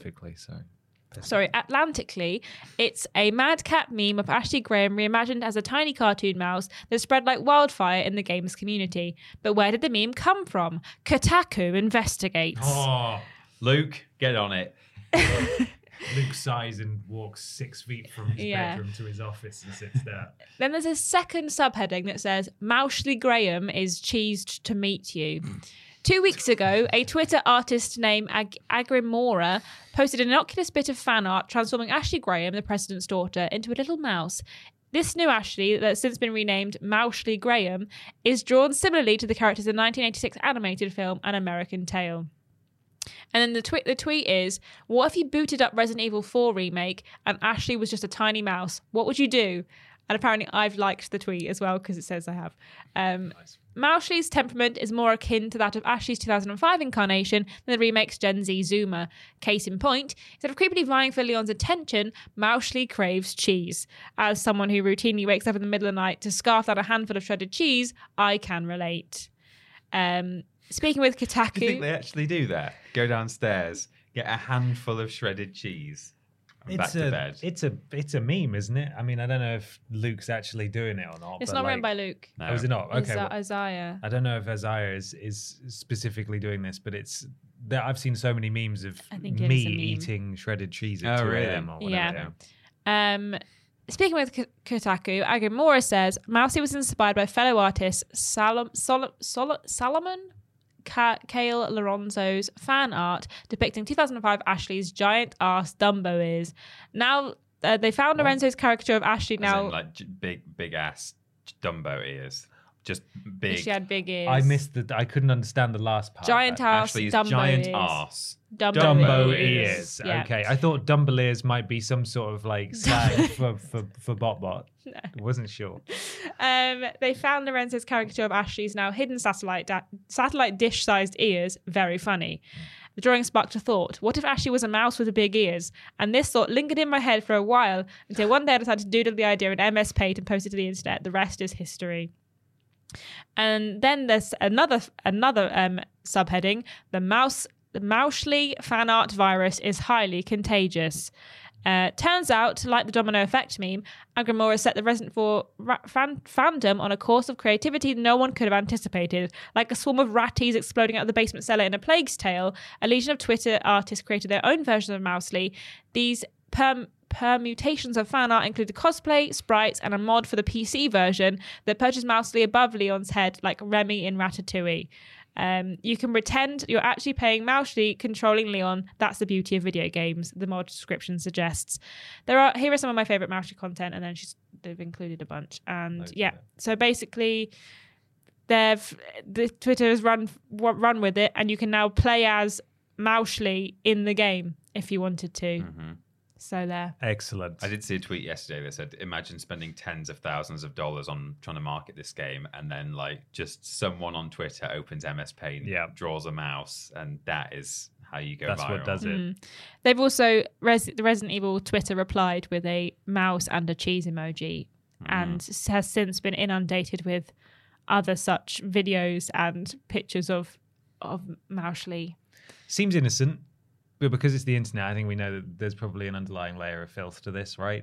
Yeah. I guess so. I just can't imagine this being as sweet as it seems. Well, there's got to be a dark side to this. There'll that be we're a dark not side talking to it. about Yeah, it. some people will be are just like, at face value, it is just a sweet thing. But there will be a subsect of people somehow There's making always this a weird dreadful. group of people. Abs 100%. I've completely managed to miss this as well. Right. This Moushly trend. I feel kind of sad about it. I've got some weird news courtesy of Cameron J. Keywood on Twitter. And that weird news is from Push Square. It's not. 2K Sports battles EA's golf sim with free John Cena DLC for PGA Tour 2K23. Cool.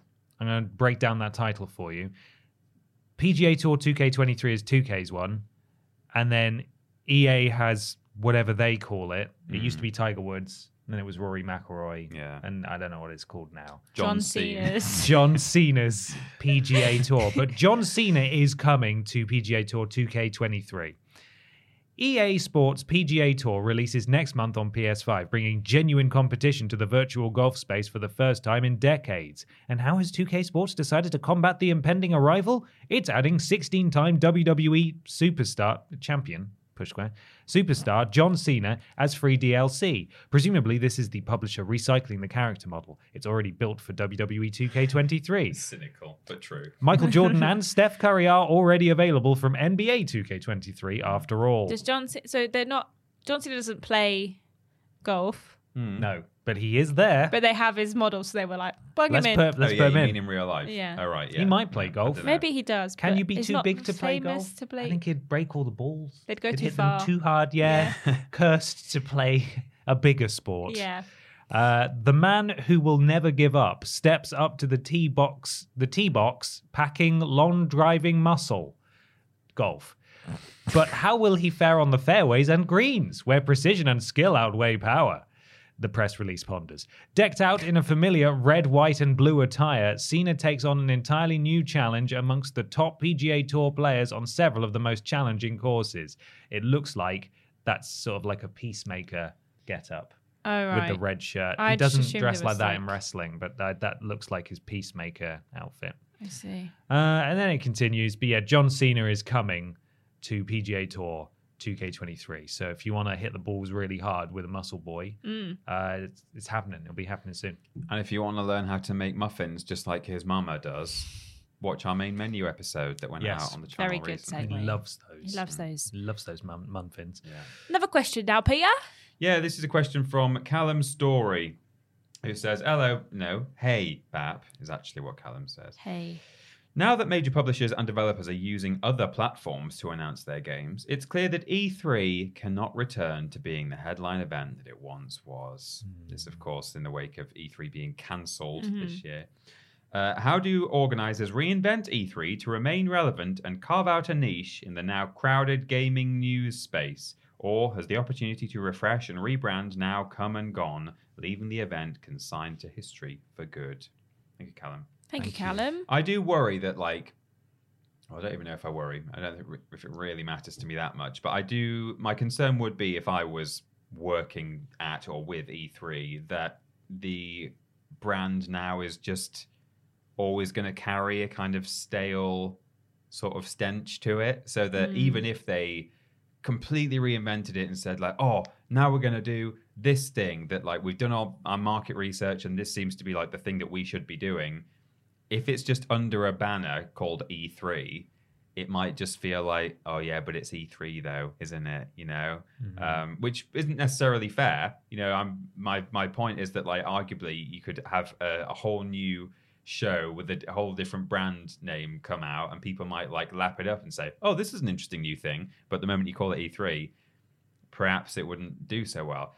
I might be completely wrong there, but certainly I think that's how I feel now when I see or hear E3. I'm like, oh yeah, that thing that's past its best and had its heyday in the sort of the noughties or whatever. So I'm not sure what it can do to refresh and rebrand. I think unfortunately for E3, it's kind of just been overtaken now by Summer Games Fest and the Game Awards even. I think Jeff he's got the monopoly now. He's killed it. I really liked when Jeff tweeted just after they announced that E3 was cancelled, being like, I told you should be better. Anyway, my thing's still happening. Yeah, he basically did. Yeah. That was good. And of course, the other thing as well, even if Jeff, something for Jeff to keep an eye on himself, is that it's now just so much easier for publishers and developers, even small studios, to put on their own showcases, just do a live stream. The technology is just so user friendly now, whereas once upon a time, it was a bit of a faff to try and stream something out to a whole lot of people.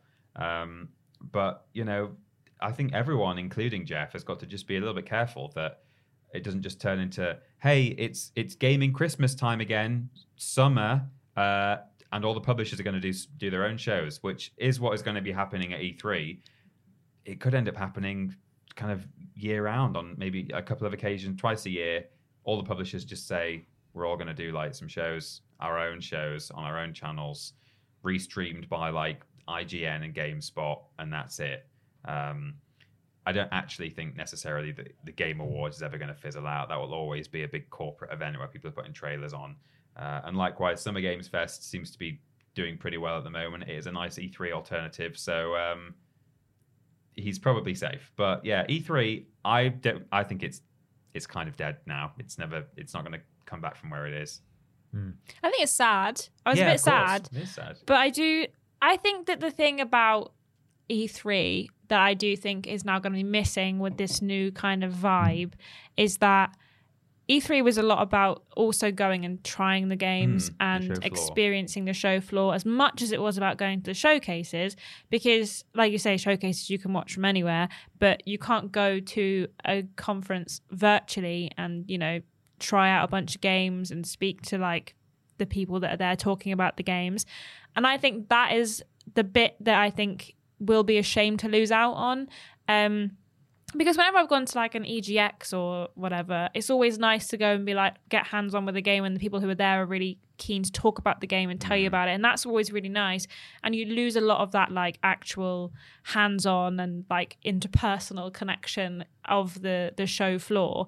So I do think, like, it's not going to happen, and it does not going to fix it. But I do think that if they could, E3 should focus on being a conference of trials and stuff rather than the showcases, because people still go to things like EGX where there isn't big announcements and there isn't big showcases to try the games. People go to Gamescom, and obviously there is showcases at Gamescom, but not as many as there used to be at E3. I know that also a lot of that is location, and it's easier for us Europeans to go to Gamescom than it is to go to E3.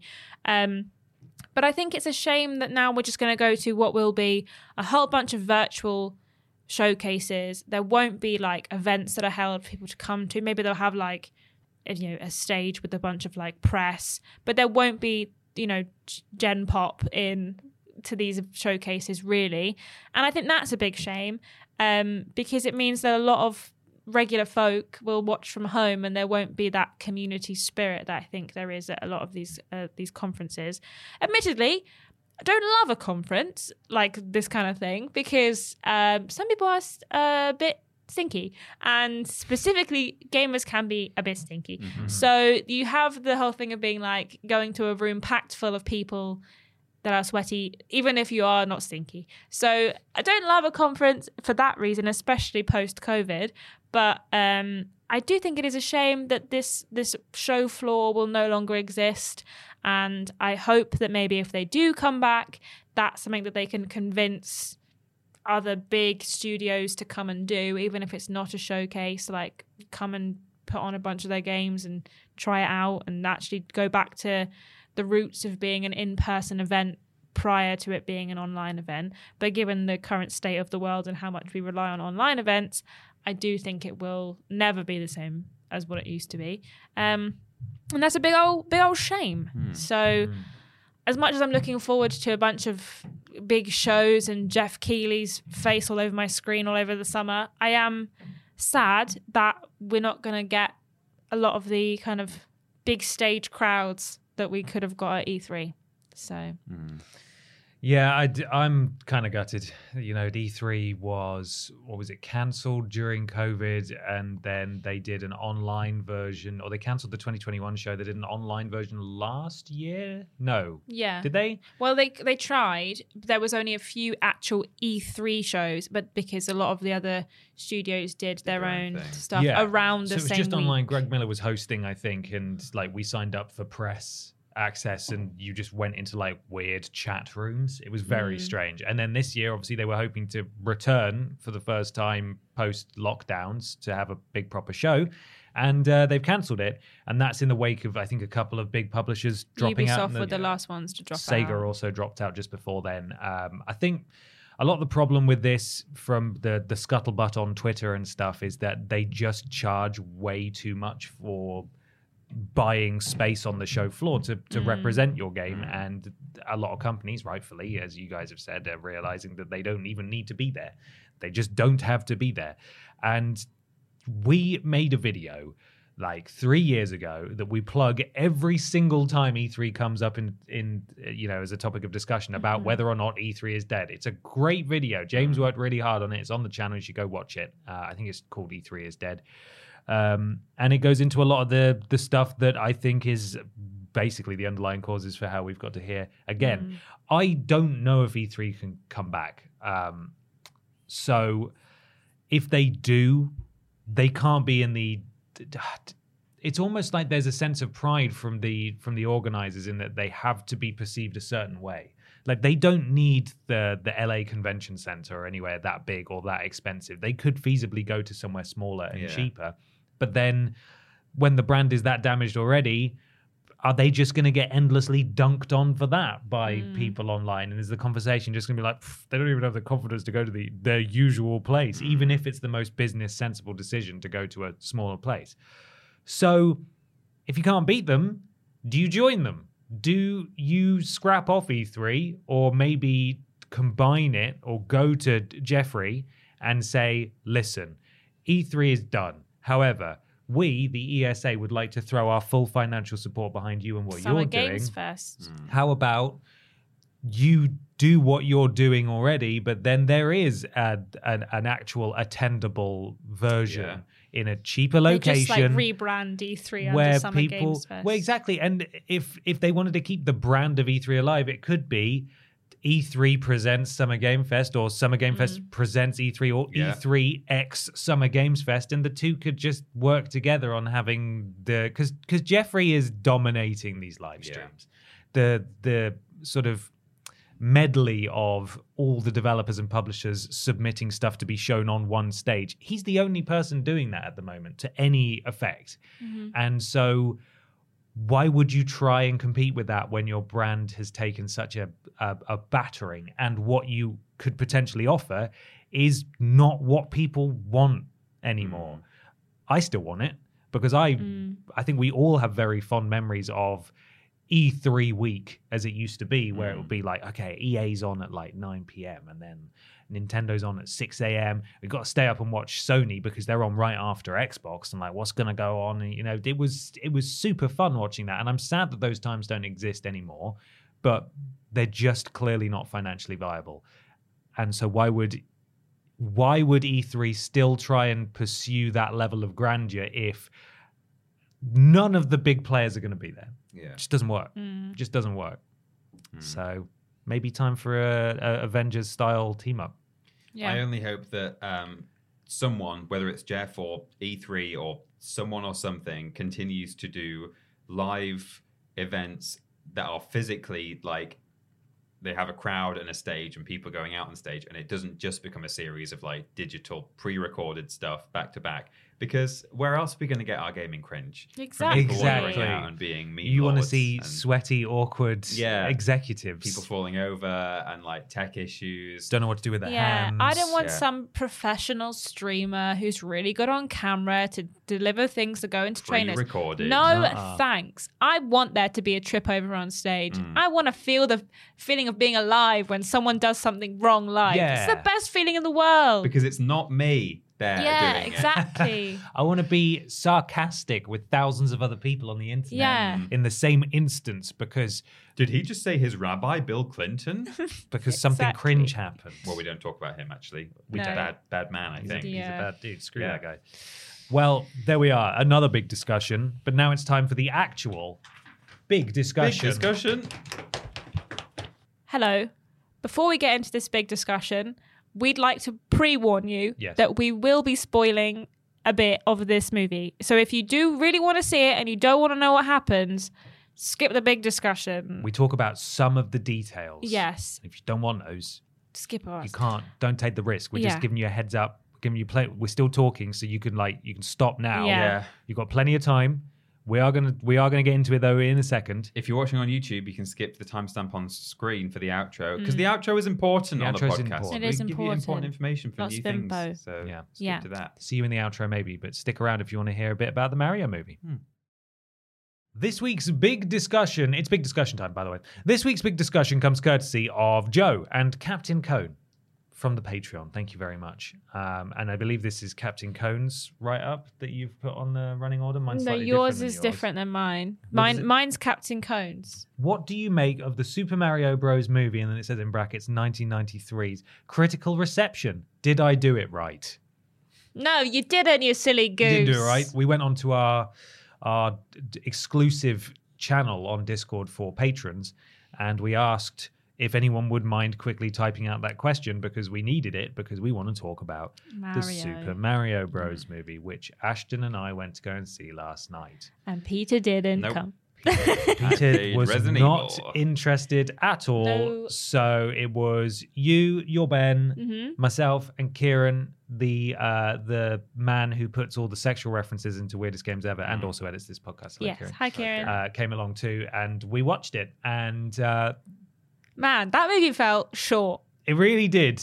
I was expecting, we went in there at 7 p.m. Right. for the start, and I was expecting to walk out probably about 10 p.m. realistically. I know that's 3 hours, but you know, when you're counting for adverts and stuff, and like maybe about, you know, it'll be after 9 at least. It was 8:45 when we left the cinema, and we waited until the end of the credits as well. Did you? In case there was a post-credit scene. There was. There There was two. Was it worth it? No. No, it wasn't. Do you know what the actual runtime was? Have you looked it up after Let the me fact? have a look. 90 now. minutes, I It think, must have but- been 90 minutes because it was not long. But the main reason that it felt short is because it just didn't stop to It's catch an its hour breath. and 44 minutes in total. An hour and 44 minutes. Yeah. Okay, slightly longer than 90 minutes. But it just wouldn't stop. And I'm not saying that necessarily as a criticism, but it did feel like it was the set pieces in some instances would start, and then it would just cut to the end of the set piece like you knew what was going to happen. We're here now. It was almost, and you're going to hate this, like scrolling through TikTok level quick. Like it was like,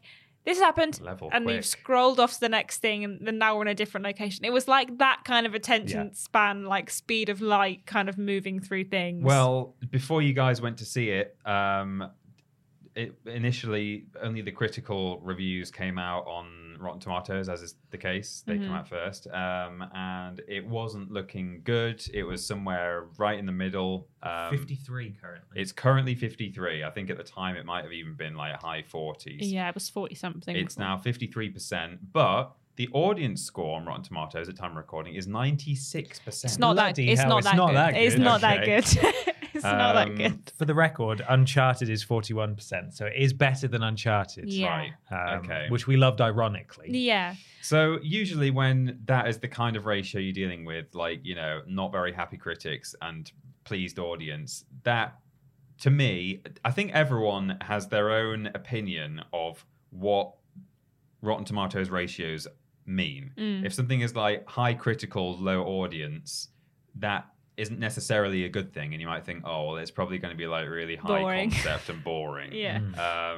But to me, when it's like mid-critic, high audience score, that's usually a good time, if nothing else. It might be pretty mindless. That is exactly what Ben said. My Ben. Yeah. He was like, basically just switch your brain off and watch the movie, and it's pretty. It's a pretty good movie. Definition of a family movie, I would say. Yeah. There was, I don't know. I don't even know how to talk about it. I don't think that this. So I think the story of the movie was lacking. I think that like it was kind of boring. They tried to do too much in like they tried to get everything in the first Every movie. Mario reference. Yeah, so like no one could say like, oh well, why don't you include this? Everything is in this movie. Like there's obviously Donkey Kong, you've got Mario Kart, you've got like the platforming. There's even you've the got, sort of like Super Mario Maker as well, to an extent, was in there. There's also like kind of nods to like Luigi's Mansion. There's nods to Jumpman. There's Baby Mario. There's Zelda as well, very briefly. Very at the market. briefly, Like, yeah. you just blow into this and it plays a song. Did Yeah. Mario briefly become Paper Mario at some point? No, on but he the did movie? become a cat and a tanuki. cat, right, and there was like so many things that they were just like, you didn't even linger on it long enough for it to be like, register in our brains. But like, I kind of wish that they'd done less and made it more of an actual movie. Like it felt like it was like just a bombardment of nostalgia and Easter eggs. And I did appreciate it. Like I was like, nice.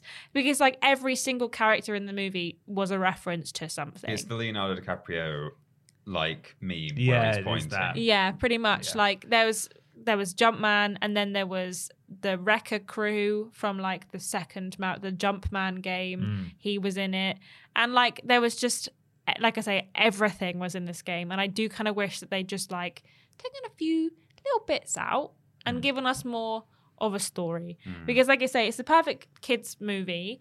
But as someone who really likes animated kids movies, and when I mentioned the Trolls movie in the car on the way home from the cinema, my boyfriend got very upset with me. He said, that's not a reference, you cannot say that. And I was like, well, Trolls movie is a good kids movie, so get on my level. But that has a story that I feel like has an arc that finishes at the end of the movie, and a kid can appreciate it and an adult can appreciate it. For this movie, it felt like a kid could watch the movie and they'd appreciate the story, but an adult was only there to see Mario and see the bits that they recognize from Mario. That's the only thing about it that I thought was like, fine, it's a movie. You can call it a movie. It's an hour and 45 minutes long, but it is not objectively a good movie. Chris Pratt's voice. Well, that was going to be my next question. Not bad. Not bad. He does sound a lot like Jerry Seinfeld at several points. Yeah. And he does. the deal with Goombas? Where it's sort of like, what do you mean you've done that? He does a lot of sort of like, sort of voice in there. It's not something we've never heard before, that's for sure. No, it's not. But it's not just his voice. No. There were several points where I was like, that. I wasn't actively thinking that's Chris Pratt. Whereas for several of the other characters, I was thinking that's Seth Rogen. But I was absolutely fine with that. But to be fair, Seth Rogen didn't hype up his performance and wasn't under as much scrutiny. So Seth Rogen did the Seth Rogen laugh, it was so which good. actively made Kieran like out loud sigh and then giggle to himself because it was just so Seth Rogen laugh. Just Donkey Kong rearing up and then just goes. For God's sake. It's really silly. Visually fantastic. Yeah. Like, looks, very, very animation wise, like looks excellent. The musical remixes, oh my God, all the music including was so good. elements of several soundtracks. Really, really good. Every single time there was like a little bit of Mario, I had the stupidest grin on my face. Like towards the end, it's not really a spoiler. They get the star and it does the like, but it's like not that. Like the way they do it is so clever. Like the way they've mixed the music in is so good. And that was the one thing that I was like, the whole time I was like, wow, the music in this movie is great. Like it's really good. Jack Black chews up every piece of scenery available. Like he really does just go full Jack Black at several points, and it's great. Like I had no issue with that at all, and it was the humor was pretty much purely derived from just slapstick. Like sudden he gets hit with something, jumps on the crate and bashes his head or whatever. Yeah, pretty much. Yeah, it's such a fan service film that Ashton's right. It didn't feel like there was really... The story was of little consequence and we didn't really get enough time because you're coming into it and it's like, that's Toad, that's Princess Peach, that's Mario. And some of them got a bit of backstory, but none of them really got enough bonding time for them to for there to be a really sincere connection between the characters. You could argue that that's not necessary because that's what the past 30 years of Mario have been for. But in terms of it being a film in its own rights that's introducing these characters to you, I don't feel like it did a very good job at that. They teased a second movie at the end. To save you having to sit through all the credits, it's Yoshi in an egg. Okay. You hear the little blum, and I kind of wanted like the egg to hatch. So can you do that again? It's pretty good, eh? That's pretty good, yeah. I really wanted to like the egg to crack and just it to go, wah! Yeah. I was really hoping Waluigi would do something. Well, that was probably because they need villains as well, I guess. Yeah. They just want to recycle Bowser. But the thing about it is that for this second movie, they've kind of painted themselves into a corner a little bit because at one point in the movie, Peach says, "Another human. I've never seen another human. I'm the only one here. I don't know where I came from, but here I am." And you're like, okay, well, there's actually quite a lot of humans that we know of in Mario's lore. So how are they going to appear? They're going to have their own little thing. And me and Ben were joking on the way home that there's a Lumos in the thingy, in the movie. And at one point, Peach says, There's a whole galaxy out there. And we were like, the YouTuber like things being like, what's going to happen in the next Mario movie? At 51 minutes, she says, galaxy. We're doing galaxy next. And I was like, good. I can't wait for that. But like I say, there's loads of stuff. Like, I'm like, what are they going to do next? Because they've literally done they packed so much into this. They're going to have to rely on these characters now that they've not really built up all that much. But Charles Martinet is in it, and I saw that he was in the cast. Yeah, he plays both Jumpman and also Mario's dad. Because Mario and Luigi get some backstory in New York first before they start up like a plumbing business, and then they get sucked down a magic pipe. It definitely. It's a silly animated kids movie, but it did kind of jump the shark for me at the end. I feel like after we've recorded this, we're going to have to record a little bonus thing to go before this discussion where we say we're going to be talking about some aspects of the film. So if you don't want spoilers, maybe don't listen. Yeah, that's true. However, if you Peter, I know you're really excited. Please don't. I would just want it to go the day after you. That's all. I'm actually going to just say what happens at the end of the movie now. Yeah, please do.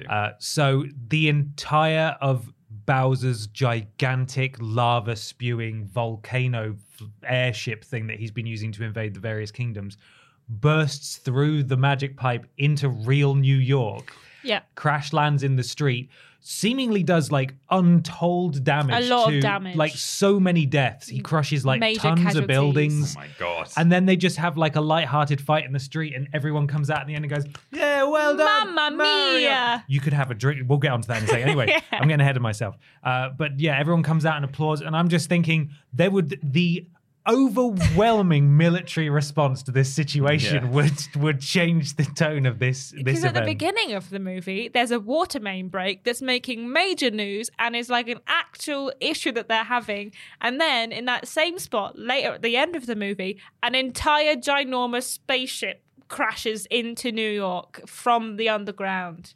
Yeah. And then at the end of the movie, they're just back in the Mushroom Kingdom. Yeah, they just hop between. And just like living there. No one's like, oh my God, what is that Mushroom Man? Yeah, there's a giant There's a turtle breathing fire. Dragon. Everyone's just like, yeah, this is fine. Woo! You got him. But seemingly only Mario and Luigi are the ones who can jump between the two realms. There's like a half-hearted sort of love story between Peach and Mario, but she's just sort of like uninterested. They have, I think, maybe 2 conversations like that the entire movie, and she tells him where she's from, which is she stumbled out of a pipe when she was a baby, and the Toads raised her to be the princess. Right. Yeah. And then later on, she's like giving him a bit of a pep talk, saying, "You don't know how to quit, and that's a good thing." And then later on, Bowser says, "You don't know how to quit." And he says, "Yeah, I've been told that before." And then... just like that. Yeah.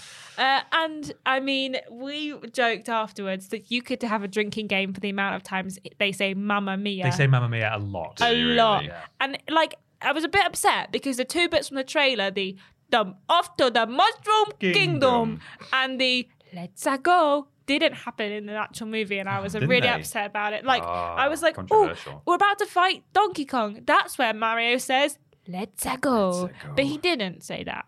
So in summary, it's crap, but like in a really enjoyable sort of turn your brain off. If you like Mario, if you want to take the kids to the cinema to see something, you're going to enjoy it sort of way. Yeah.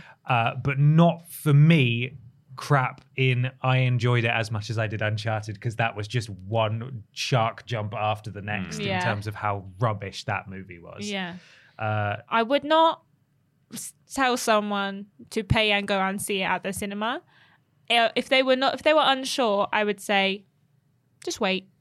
It'll come out on something. It will be out on something. What do you think its implications are with the perhaps slightly ebbing idea that video game movies are bad? You know, Sonic has already done a little bit to help, get us away from that idea. And what else have we I guess sort of Detective Pikachu, if you can call that a video game movie. It's been a better time in recent years than it ever has been. Do you think this helps or hinders the idea? I think the production value for video game movies are getting better. Yeah. I think there's more interest. I think this will make a lot of money, just like the Uncharted movie made a lot of money, because I think the fact that video game movies are not improving in quality, but they are improving in value to studios. And so if there's a big enough IP, they will throw enough money behind it so that you can at least go and see/hear well-known actors represent your favorite video game personnel, but with a high budget. I think this movie is less about the star power of who was in it than Uncharted was, because I think Uncharted would have done bad if it didn't have Tom Holland in it.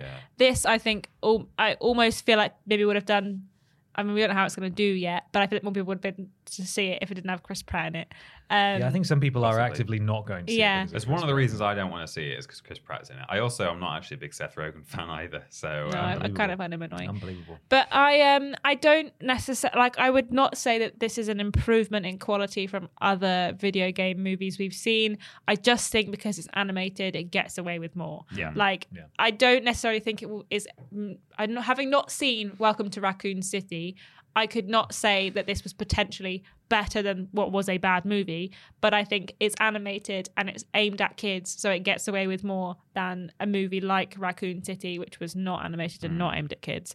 So I think that, I don't know if it's an improvement on the genre, but also it's a movie for kids, and if an animated movie does well, then there will be probably more animated movies on the horizon. Value of the genre, if nothing else. Okay. Well, yeah. Okay. If you have sat through all of that because you didn't care about spoilers, then let us know what you think about the Mario movie below. Maybe you've already seen it and you just wanted to hear us talk about it. What did you think? Try and keep spoilers out of the comments though if you can, because I'm sure some people have not seen it yet. Use code words. Like to see it. Yeah, code words, sure. Thank you for listening/watching. And Peter's going to tell you where you can interact with us if you want to. YouTube.com and twitch.tv/Team TripleJump. We do videos on YouTube and we stream on Twitch. Occasionally we may still be streaming on YouTube for special days, but Twitch day to day. When we're streaming on Twitch, we're modded by Lord Brotovich, Trialing Badger, and Mr. Black. And if you've got Amazon Prime and you're already paying for it at no extra cost, you'll be able to redeem a subscription to us on Twitch. It's all part of the bundle. Twitter.com and Facebook.com/Team TripleJump for video and live stream announcements, legacy video content, Twitch stream highlights of the week, all kinds of things put there by us and our community manager, Fraser. We've got a TikTok, which is TikTok.com/@Team TripleJump, where Ashton puts the TikToks. They're great. And patreon.com/Team TripleJump. There are loads of tiers available on our Patreon. So if you have a look at them all, decide which one might work for you if you fancy supporting us via Patreon. And you get to do things like see Worst Games Ever early and do podcast related things as well. So check them out. We have a website. It's triplejU.mp. It spells jump. It's very clever. If you want to join Discord, it's triplej.mup/Discord. Chat with our wonderful community. And if you are on Discord, you're modded by Jack, Joe, Tori, and Hollow Eyes. And I tell you to do something, bloody well do it, all right? If you want to listen to the podcast in its audio form, so go to triplej.mup/podcast to catch up on any of our live stream VODs, which we will still be uploading on YouTube, I promise. Go to triplej.mup/VODs. And to book a cameo from any of us or James Jenkins, go to triplej.mup/cameo. And lastly, if you want to get some sick and cool merch like this, like this, like this, like this. We've got loads of these available. Buy them, please. Go to triplejumpshop.com and make sure you're following @TripleJumpShop on Twitter for the latest merch announcements. Please buy the merch we have on the website because we can't do any more until we buy those because we have lots of them. Yeah, we've got lots of logo merch, which was an intentional decision to be clear. But if you want some new designs, which we want to bring you, then help us out. Buy some logo merch. Why not follow Peter and Ashton on Instagram and Twitter @ThatPeterAustin and @ScrambledAshton, and myself just on Twitter @confused_dude. We do lists every Monday, Tuesday, Wednesday, Thursday. Streams every Monday, Tuesday, Wednesday, Thursday, Friday. Thursday being the joint stream Blaze it on Twitch as well. All of them on Twitch. Got to find out a better way to say that. Worst Games Ever is fortnightly, Friday for patrons of a certain tier, Sunday for everyone else. The podcast every Saturday, and we do shows all the bloody time. Why not leave a 5-star review on your platform of choice? It helps something to do with Al Gore's rhythms, and we'd really appreciate it, and it's free. So thank you. Few things out this week, potentially. Yeah. Today is Thursday, time of recording, and we have a finished version, first draft of our next ranked list. So I need to check it today, and if there's anything that needs changing, it needs changing in time for tomorrow, probably would be the day it would go out. So there may have been... Sunday. Or Sunday would be the day? And Okay. it's a It's banco tomorrow, so no one's at work. Don't call it that. So in that case, Sunday, tomorrow, there may be a ranked list. There might not be if there's not time to get it done. But there you go. Have a look out for that, maybe. If not next week. Definitely next week. Yeah. If not this week. We also have another great video from James Jenkins. So we were talking about that E3 one earlier. Well, this one is about the Google Stadia, and it's what went wrong with Stadia, and that should be out already on the channel. That's the Friday Will night. have been out on Friday. So check that one out. James did a good job. Video. So if you want to learn the ins and outs of what went wrong with Google Stadia, tune in, watch it, share it, tell your friendos. And finally, of course, check out the WWE 2K23 brand deal, sponsored, pay-per-view, but free to view. What am I trying to say? Video on the Cultaholic YouTube channel, which is an edited down version of what we streamed on Wednesday. We'll share it on social media. We will. We will. It's going to be dead good. And will we add it to a playlist on the VODs channel? Yeah, we'll put it in the joint stream playlist on the VODs channel. So even if you are not capable of navigating over to the Cultaholic side, you can still find it in the joint playlist. On the VODs channel. So there we are. Thank you so much for watching / listening, everybody. Ashton, do you have the sponsor there one last time? Do I have to read it again? It was Yes, okay. you do. Well, it's the Super Mary Rose, like the sauce you put on a prawn cocktail, movie meal from McDonald's. Brilliant. That's it. Look after yourselves, everybody. We'll catch you next time. Bye. Bye.